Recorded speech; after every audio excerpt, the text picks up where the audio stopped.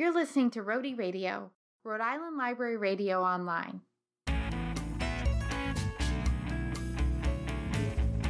I'm Taylor, branch librarian at the Oaklawn branch of the Cranston Public Libraries and host of our weekly podcast, Downtime with the Cranston Public Library. This week, we're helping Rhody Radio observe Transgender Day of Remembrance, which takes place on Friday, November 20th. Transgender Day of Remembrance honors the memories of those murdered in acts of anti-transgender violence. We're taking this opportunity to present an excerpt from a recent episode featuring the voices of local transgender library workers and students. To learn more about Transgender Day of Remembrance, please visit tdor.translivesmatter.info. Hello, everyone, and welcome to another episode of Downtime with the Cranston Public Library. My name's Taylor, and I'm the branch librarian at the Oaklawn Branch Library, and my pronouns are she, her. Hello, my name is Joe. I am a current library student at URI's Masters of Library and Information Studies program, and I use they, them, theirs pronouns. Hi, my name is Erin.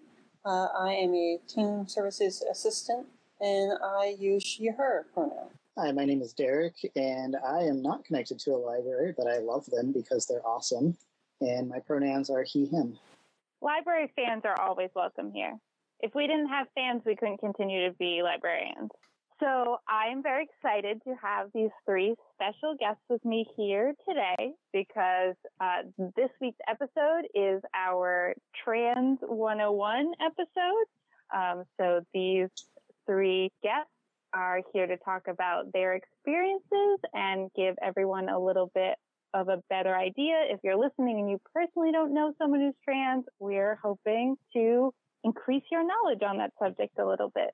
So at the top here of the show, I thought kind of to kick things off, we would talk a little bit about one thing you wish everyone knew about being trans and or non-binary.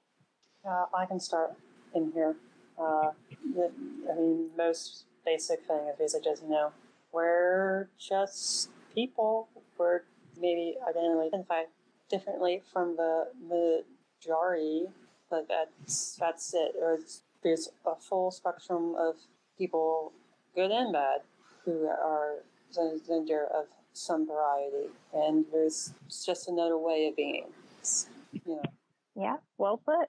I think I would just echo Erin. That's my Trans 101 bullet point is trans people are people. You can't really condense them by any one defining trait. They're just people.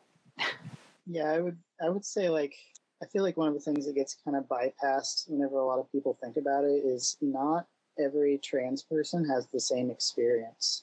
Mm-hmm. A lot of people think, oh, it's this kind of blanket thing, you're trans, so that means you must go through this, which is, I think, a huge misunderstanding that really it doesn't. Every single person, just like anyone who is cisgendered, your story is always different.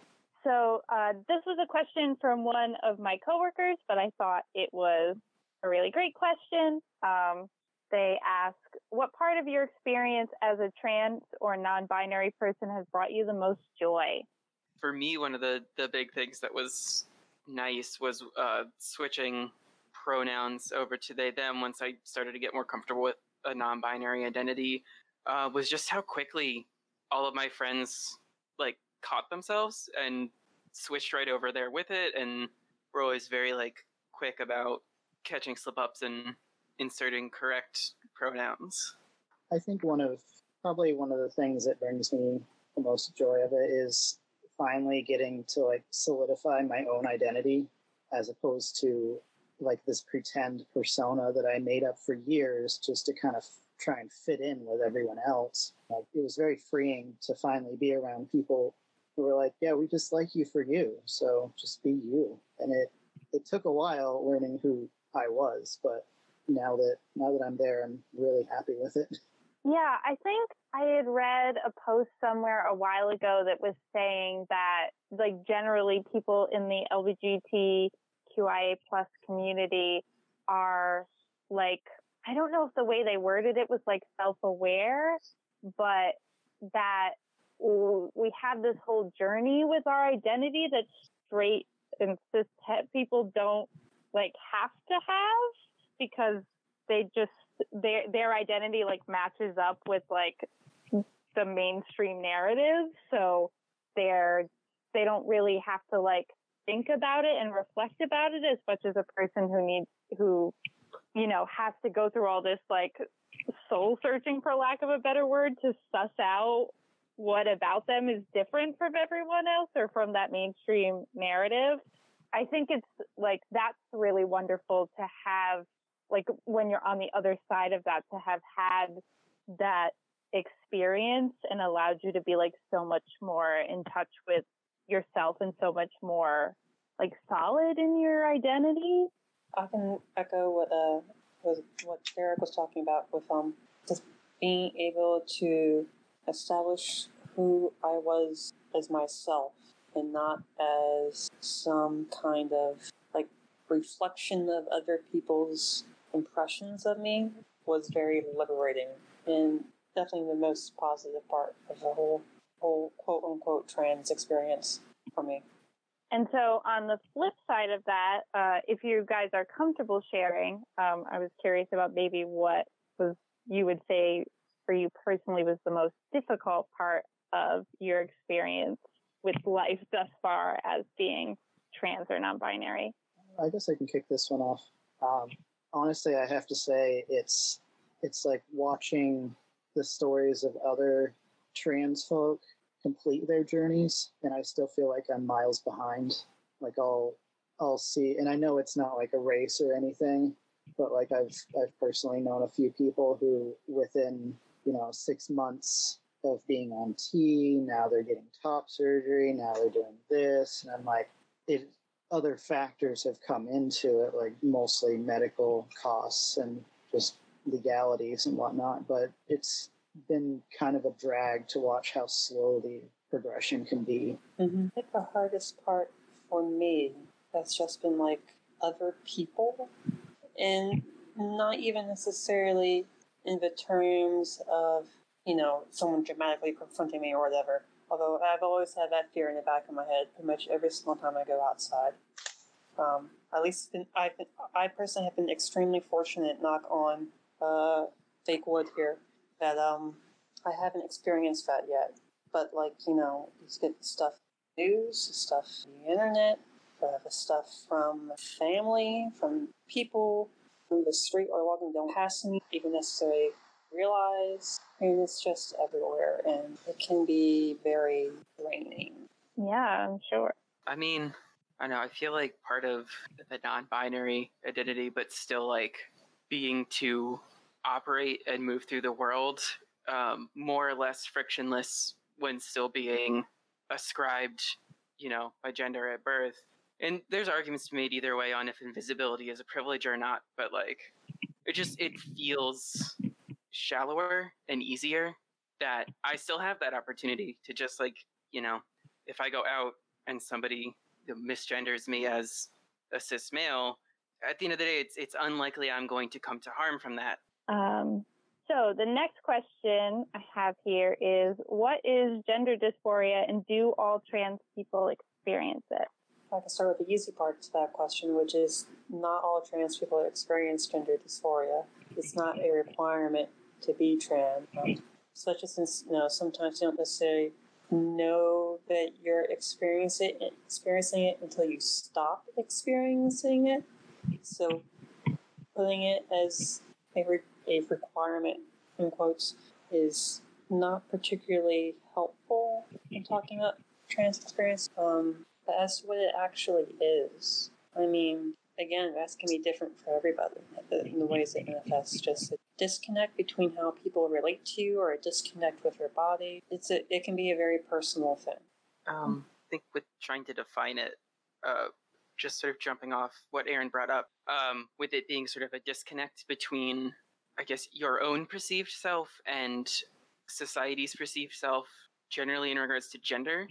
And then because we live in a society that more or less inherently genders everything, it can manifest through any of those avenues and any of those outlets.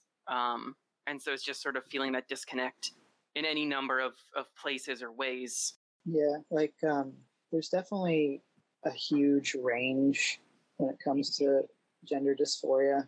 Like it could be something as big as you hate every single aspect about your body because it doesn't match what you should see in the mirror as what you see in your mind, but it's not. But it can also be like little tiny versions. Like I remember pretty early on, I didn't realize it was dysphoria for a long time, but it really kind of was, where I would worry constantly, like every day, am I going to pass? Am I going to pass? And I hate that term, but it was like this thought in the back of my head every single day of if I step outside my door, like, am I going to be able to blend in the way that I want to without being called out on it? And it's interesting to me personally that it can also show up at different stages of your transition, because those were I consider them very minor types of dysphoria for myself. But then recently, during the past year, I had some very severe dysphoria because after years of successfully being gendered correctly and living a completely transitioned life for 5+ years, all of a sudden just random people were like, oh yeah, that girl over there, and oh yeah, I talked to her, and it was very like, it just really messed with me, and I had kind of this downward spiral for a while, and it was just weird to me that it could happen so late in a transition. Yeah, I mean, I'm sure because you felt like you've made all this progress, and then brings you back to the time where you didn't feel as happy or satisfied, maybe. Yeah, and that was pretty much it, was that I felt like I had kind of completed this outward persona, and suddenly it wasn't working. And I was like, what happened? What went wrong? Yeah, sometimes one wrong comment and it feels like you can rob like everything you've tried to do, and it doesn't feel great. So to move on to something that maybe your answers will help some people make some more positive experience for you all. This is a question that I got from my boss, who said, what would make the public restroom experience better / safer besides just changing signs? I'm not sure it's a good answer to that one. I mean, make sure everyone on the staff is, up to date policy, and the policy is abided by. I think beyond signage, it's largely a matter of establishing a track record that, like, your public space is a public space that respects trans people and trans bodies. Yeah, like I think it, unfortunately, signage is great, but signage won't help anything until it becomes normalized in society anyway. Like, I would say just general education needs to be better about the trans populace and our life experiences, and how we're literally just people who want to be happy people. Going back to how Joe was saying about one of the really affirming things was everyone changing the pronouns that they use. So I put two questions together because they were somewhat related, which is, what is the least awkward way to ask someone their pronouns? And maybe some advice for people messing up new names and pronouns with grace, for lack of a better word. I think it goes a long way to, lead by example, to introducing yourself, to give your own pronouns, to create the space where that's normal, because it can be weird if, you're only asking pronouns of people that you think are trans. Then it's like you're already singling them out. And that can feel like an unsafe situation. I can say from experience. I think it's something that you have to be creating the space where that's normal, is my take. Yeah, so I think it goes back to people learning new patterns and new ways of thinking, and hence why we start the show with people's pronouns every episode. Yeah. Yeah, and I love that that's becoming like a normalized thing across the internet as well.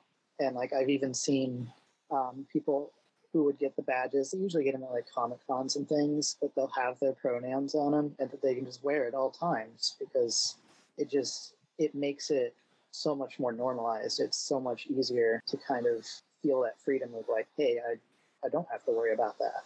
Because if we're addressing it with everyone, then no one's getting really called out. And, for online spaces, I think it goes a long way to do just a little bit of research. Because like we're talking about with sharing your pronouns becoming more normalized, a lot of people nowadays will put them in whatever like little staff bio they have on a company webpage. So taking a minute and looking that up before you send like an email so that you use the right, honorifics before their name. It, takes 2 minutes, but saves you embarrassment and them discomfort. On the topic of honorifics, because I always think of honorifics being super gendered, is there a gender neutral honorifics for people, or do we think we should just throw honorifics in the trash can because they're super gendered anyway? I think in general in society they're becoming less frequent anyways, because like I grew up in the Midwest, so it was very standard to say sir or ma'am. And then moving over here to New England, you call anyone ma'am and they will like eat you alive because they assume that means they're old. And I'm like, that's literally not what I mean. But I can kind of see how they're starting to fade away in certain areas, which is kind of nice. But on a sillier note, I have heard some like alternatives of like, Supreme Overlord is not gendered. Yeah, I always end up using Ms. because I hate the like Miss and Mrs. Like it's like it shouldn't matter whether I'm married or not, and I hate this. That's why like when websites give me the choice to pick Ms., I'm like yes. But yeah, that if we just threw them in the garbage can, then we wouldn't have to worry about that, and no one would have to think twice about whether I was married or not, which is fine by me. Yeah, I'm a fan of playing garbage can. And so then, do you have any advice on how people who are close to you or people who have people that they're close to in their lives who are using new names and new pronouns to deal with messing up in a way that doesn't make things too awkward or make things too much about them or the mishap? I mean, like, just correct yourself. Maybe a quick apology, but move on. Don't fixate on it. Don't make it into a bigger thing. Sometimes, like, I've been receiving end of like someone like messing up, and then they get like really like nervous, and then it becomes more about like comforting them for their mistake. And it's like, okay, but it's mistakes happen. You can usually tell when they're honest rather than when they're not so honest. Just correct yourself and move on. Good advice, I think. Joe or Derek, do you have anything to add? I think she hit it nail on the head. Okay. I mean, I have suggestions on how not to do it. Don't be like me and spend 8 years going, no, it's fine, you'll get it someday.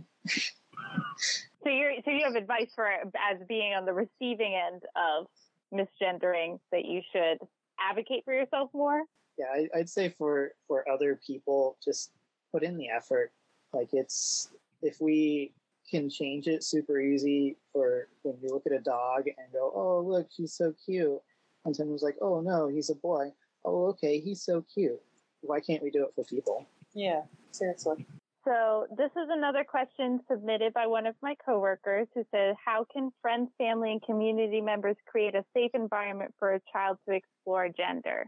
I mean, well, just let them do as they want as far as that goes. Don't come down and say, no, this is for boys or this is for girls. You can't wear that or you can't play with that solely because of gender. I think it's probably the biggest thing. Listen to them if they tell you stuff. Is another big one. I think part of it is also just like allowing for that understanding that there are other options than sort of what that child was initially assigned, or like what they may be having reinforced in their day to day. Like, I think just having the information there that like it isn't A or B. There's 24 other letters. Like, just having that around is a big starting point for creating that safe environment. Yeah, I definitely feel like listening is a big part of it. And just there's this strange societal like pressure that you have to fit into the gender norms, and people try to make like, I feel like there's a huge stereotype that goes against trans folk about, oh, you're pushing sexuality and all these things on my child, but at the same time they're looking at like a 6-month-old baby and going, oh, he's going to be a heartbreaker, oh, he's a lady killer. And it's like, you talk about bringing sexuality into a kid's life, like we're just talking identity, and just let them be themselves and just give them that freedom to let them be themselves, and a lot will come from that. All great points. So kind of also related to this, another one of my coworkers asked, what can adults do or what should adults know in order to best support trans or questioning kids/teens? And if you all had any examples of adults that were helpful for you as a young person. Say, as somebody who sort of shifted into a trans non-binary identity as like an adult, I don't necessarily have a specific example personal to me, but when I read this question, I couldn't help but think about an experience that Jen Richards talks about in the documentary Disclosure that's on Netflix right now about trans rep in the media. Watching this like roundtable discussion thing that I believe Candace Kane was leading, of parents of non-binary and trans children, and her experience watching this one father who was just very on board and very enthusiastic about his child, and for her how that opened up sort of avenues of rethinking how she thought about herself and her identity and extending that love to herself. So I think a big thing for parents to best support, a child who's questioning the gender is to just be enthusiastic, be their biggest supporter.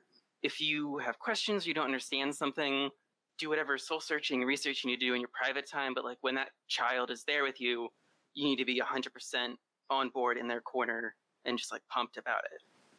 Yeah, it sounds like some pretty good advice to me. I can't think of anything specific from like my childhood, because I really didn't even understand that trans was a thing until I got into college, and then that explained a world of things. But up until that point, it wasn't super strict with gender norms. Like my mom always considered me a tomboy, that sort of thing, and I was allowed to run around with my cousins and play in the dirt and play with the Matchbox cars. So I guess kind of that, but a lot more of it that I can think of comes from my adult life, and again with my mother, because she's been my hardest challenge, really. She took it very hard when I came out to her and almost had a complete falling out about it. And she's slowly, after like 8 years, starting to come around to things. Like she sent me my birthday gift recently and had actually written Derek on the package. And I feel like just as a supportive person, pushing yourself to make those self changes, even if they're really difficult, is very important. And it might seem like a silly little thing to you, but to a trans person in your life, it can be a huge thing. Like it can affect so much. Okay, great. So now we have the more library-specific questions. And the first one is, what trans book titles do we need to have in a public library? The first two that come to mind are Janet Mock's Redefining Realness, which is about her transition experience, which is incredibly well written, and it's her life, so it's a great sort of window into humanizing a trans person, and a very sort of publicly visible trans person, as she is, TV producer, director. I believe she starred in a few things as well.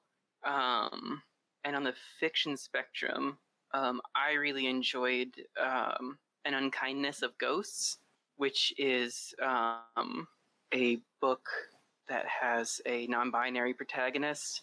It manages to have some interesting explorations of gender and sexuality while critiquing like antebellum slave era culture, but set on a starship. Very good read. I would recommend it. That's a lot of things. It's a lot of things, but they all blend surprisingly well for how various they are. Which is Rivers Solomon, I believe, is the author on that one.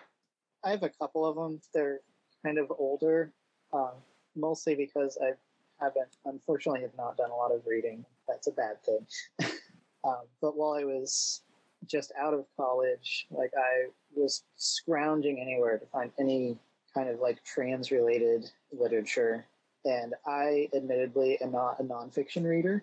I love fiction. So that's what I was going for. And that was a really hard thing to find in like the early 2000s, in that time. So I'm like, well, late 2000s. How old am I? But one of the ones that I really liked, and they're both kind of young adult novels, which they're really great for the younger folks who like want to kind of see a view into this. They both read very heavily like young adult novels. But one of them was Luna by Julie Ann Peters. And that one struck me as really interesting because it's about a transgender girl, but it's from her brother's point of view. And it was just very unique to watch. Or maybe it was, no, I think it was her sister. It's been a long time since I've read it. But the sibling is the point of view. And just watching them watch this undercover transition, because Luna is the transgender girl, and she can't be out around her parents. So at night, her sibling will actually like take her out and let her be herself. And there was a lot of like very realistic sibling happenings there where they got angry at each other and was like, I feel like you're stealing all my attention, Luna, and why am I putting out all my effort for you and getting nothing in return? And it was just a very interesting one. And a second one I had was I Am Jay by Chris Beam, which reading it a second time now that I'm older, I'm just like, oh, this is kind of poorly written. But it was the first book that I had read that had a transgender male character, and just the things that happened to him in this book, I was just like, wow, I think these same thoughts. And that was just, it was huge to see that in a medium that I loved. And it has horrible pacing and some really unrealistic things happen in it, but overall I'm like, it was just amazing to see that representation. And I'm really glad that since that time it has now become way easier and there's way more like trans-centered fiction out there. But those are definitely two of my favorites that I held on to for a really long time. If you're looking for non-fiction recommendations, anything by Julia Serino is probably a good look. Her first non-fiction book, Whipping Girl, was kind of my introduction to transgender theory, I guess is the word for it. That book is probably old enough at this point that maybe some of the theory stuff has aged, but there's also a lot of like media analysis discussion in there that would still hold up, I imagine. Fiction-wise, Nevada by Imogen Binnie is, I've always seen held up by people as like the trans woman novel.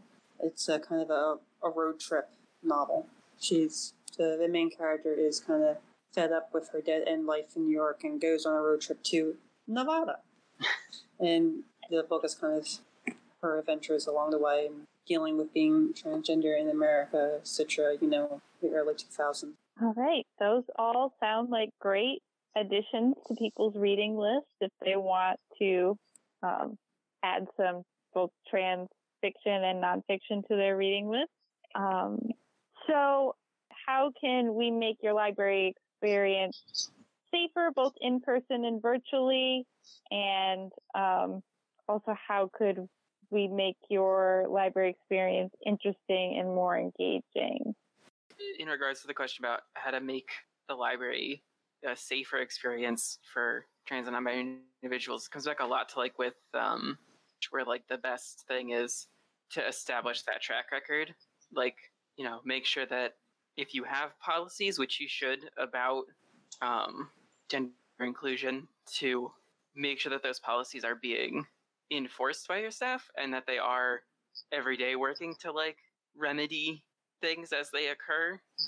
And just like knowing that the staff is there for you in that capacity, and then through that, by extension, the other patrons. As far as like serving transgender patrons, having like materials like nonfiction and fiction that will be touching on transgender issues is important and worthwhile. But like the same token, you might have to be willing to put in a bit of research. Don't just snap up something to add to the collection just because it has transgender on it, because there's plenty of not so great stuff out there too, and you may not be as advancing your collection as much as it looks like on the surface. If all of the books you get end up being like having a questionable, let's say, representation or questionable science to them, you have to be willing to put in, as with anything where it's not a subject that you're an expert on, it pays to do a bit of research into it. Derek, do you have anything to add from a library patron perspective? I would definitely say like a lot more of these kind of like peeks into the community programs. Because growing up, like I was at the library like every day, because I practically lived there, but that kind of thing just didn't exist in our library. And maybe it's because it was a little tiny library in rural Ohio, or maybe it was just that library programming wasn't as in-depth back then.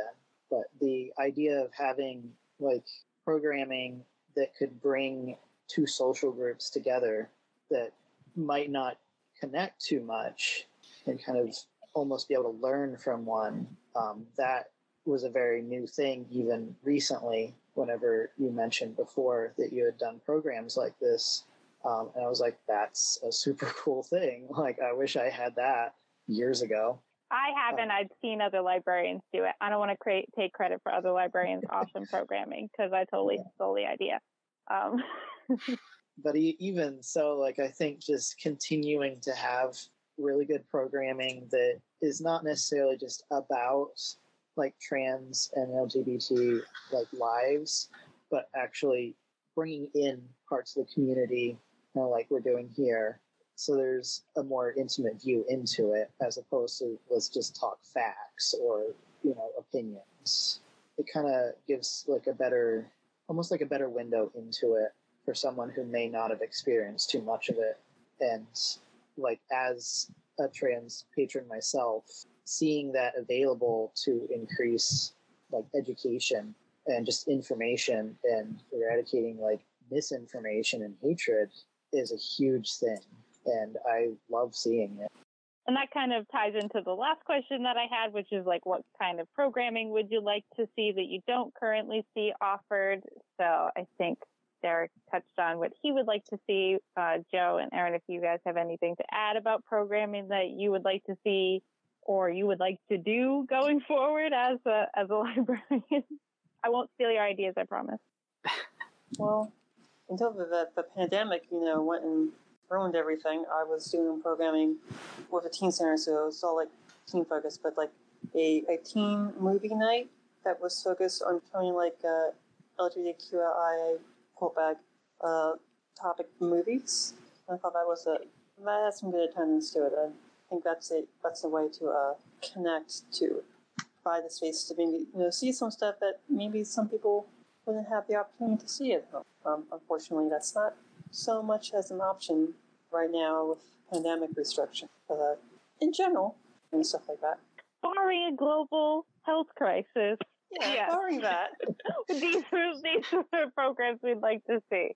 Yeah, definitely. I think I would say this is less, I think, a specific program suggestion, but for every program, and harkening back to our first sort of point of, Trans 101 is that trans people are people, is to remember when you're putting on other programs that, like, there's likely a trans person who is in that field or, is an expert on what you're trying to talk about, and, like, including their voices in programs that aren't centered on the trans experience or like, what it is to be trans. Like, I'm sure there are, plenty of trans historians that would love to just give a talk about like the 1860s and its implications for the cotton industry. Like, having those voices is a good inclusion for everyone. Yeah, that's, people talk about that for all different groups, and seeing that a lot now. Black people and people of color are all like, you can invite us to come talk about more than just race. Like, we also want to talk about our expertise. Like, that's why we went to school. That's why we became an expert in this thing. Yeah, diversity is a round-the-clock thing. If you just have it in a little box to the side, that's not actually being diverse. I like that. Put that on a t-shirt. Be my guest. Is there anything else you would like to add to kind of wrap this up? Now's your time to plug anything if you want. The only projects I really just have thought are I'd top put it out secret. there. All the projects you have are top secret? Yeah, That's very mysterious. just like fan fiction writing. I'm not going to plug that. Oh, yeah. No, you don't have to plug your fan fiction if you don't want to. Yeah, that could be for you. I get that. I feel that. That's all I really got going on. But if that's everything, then thank you, all three of you, for coming. It was wonderful to have you.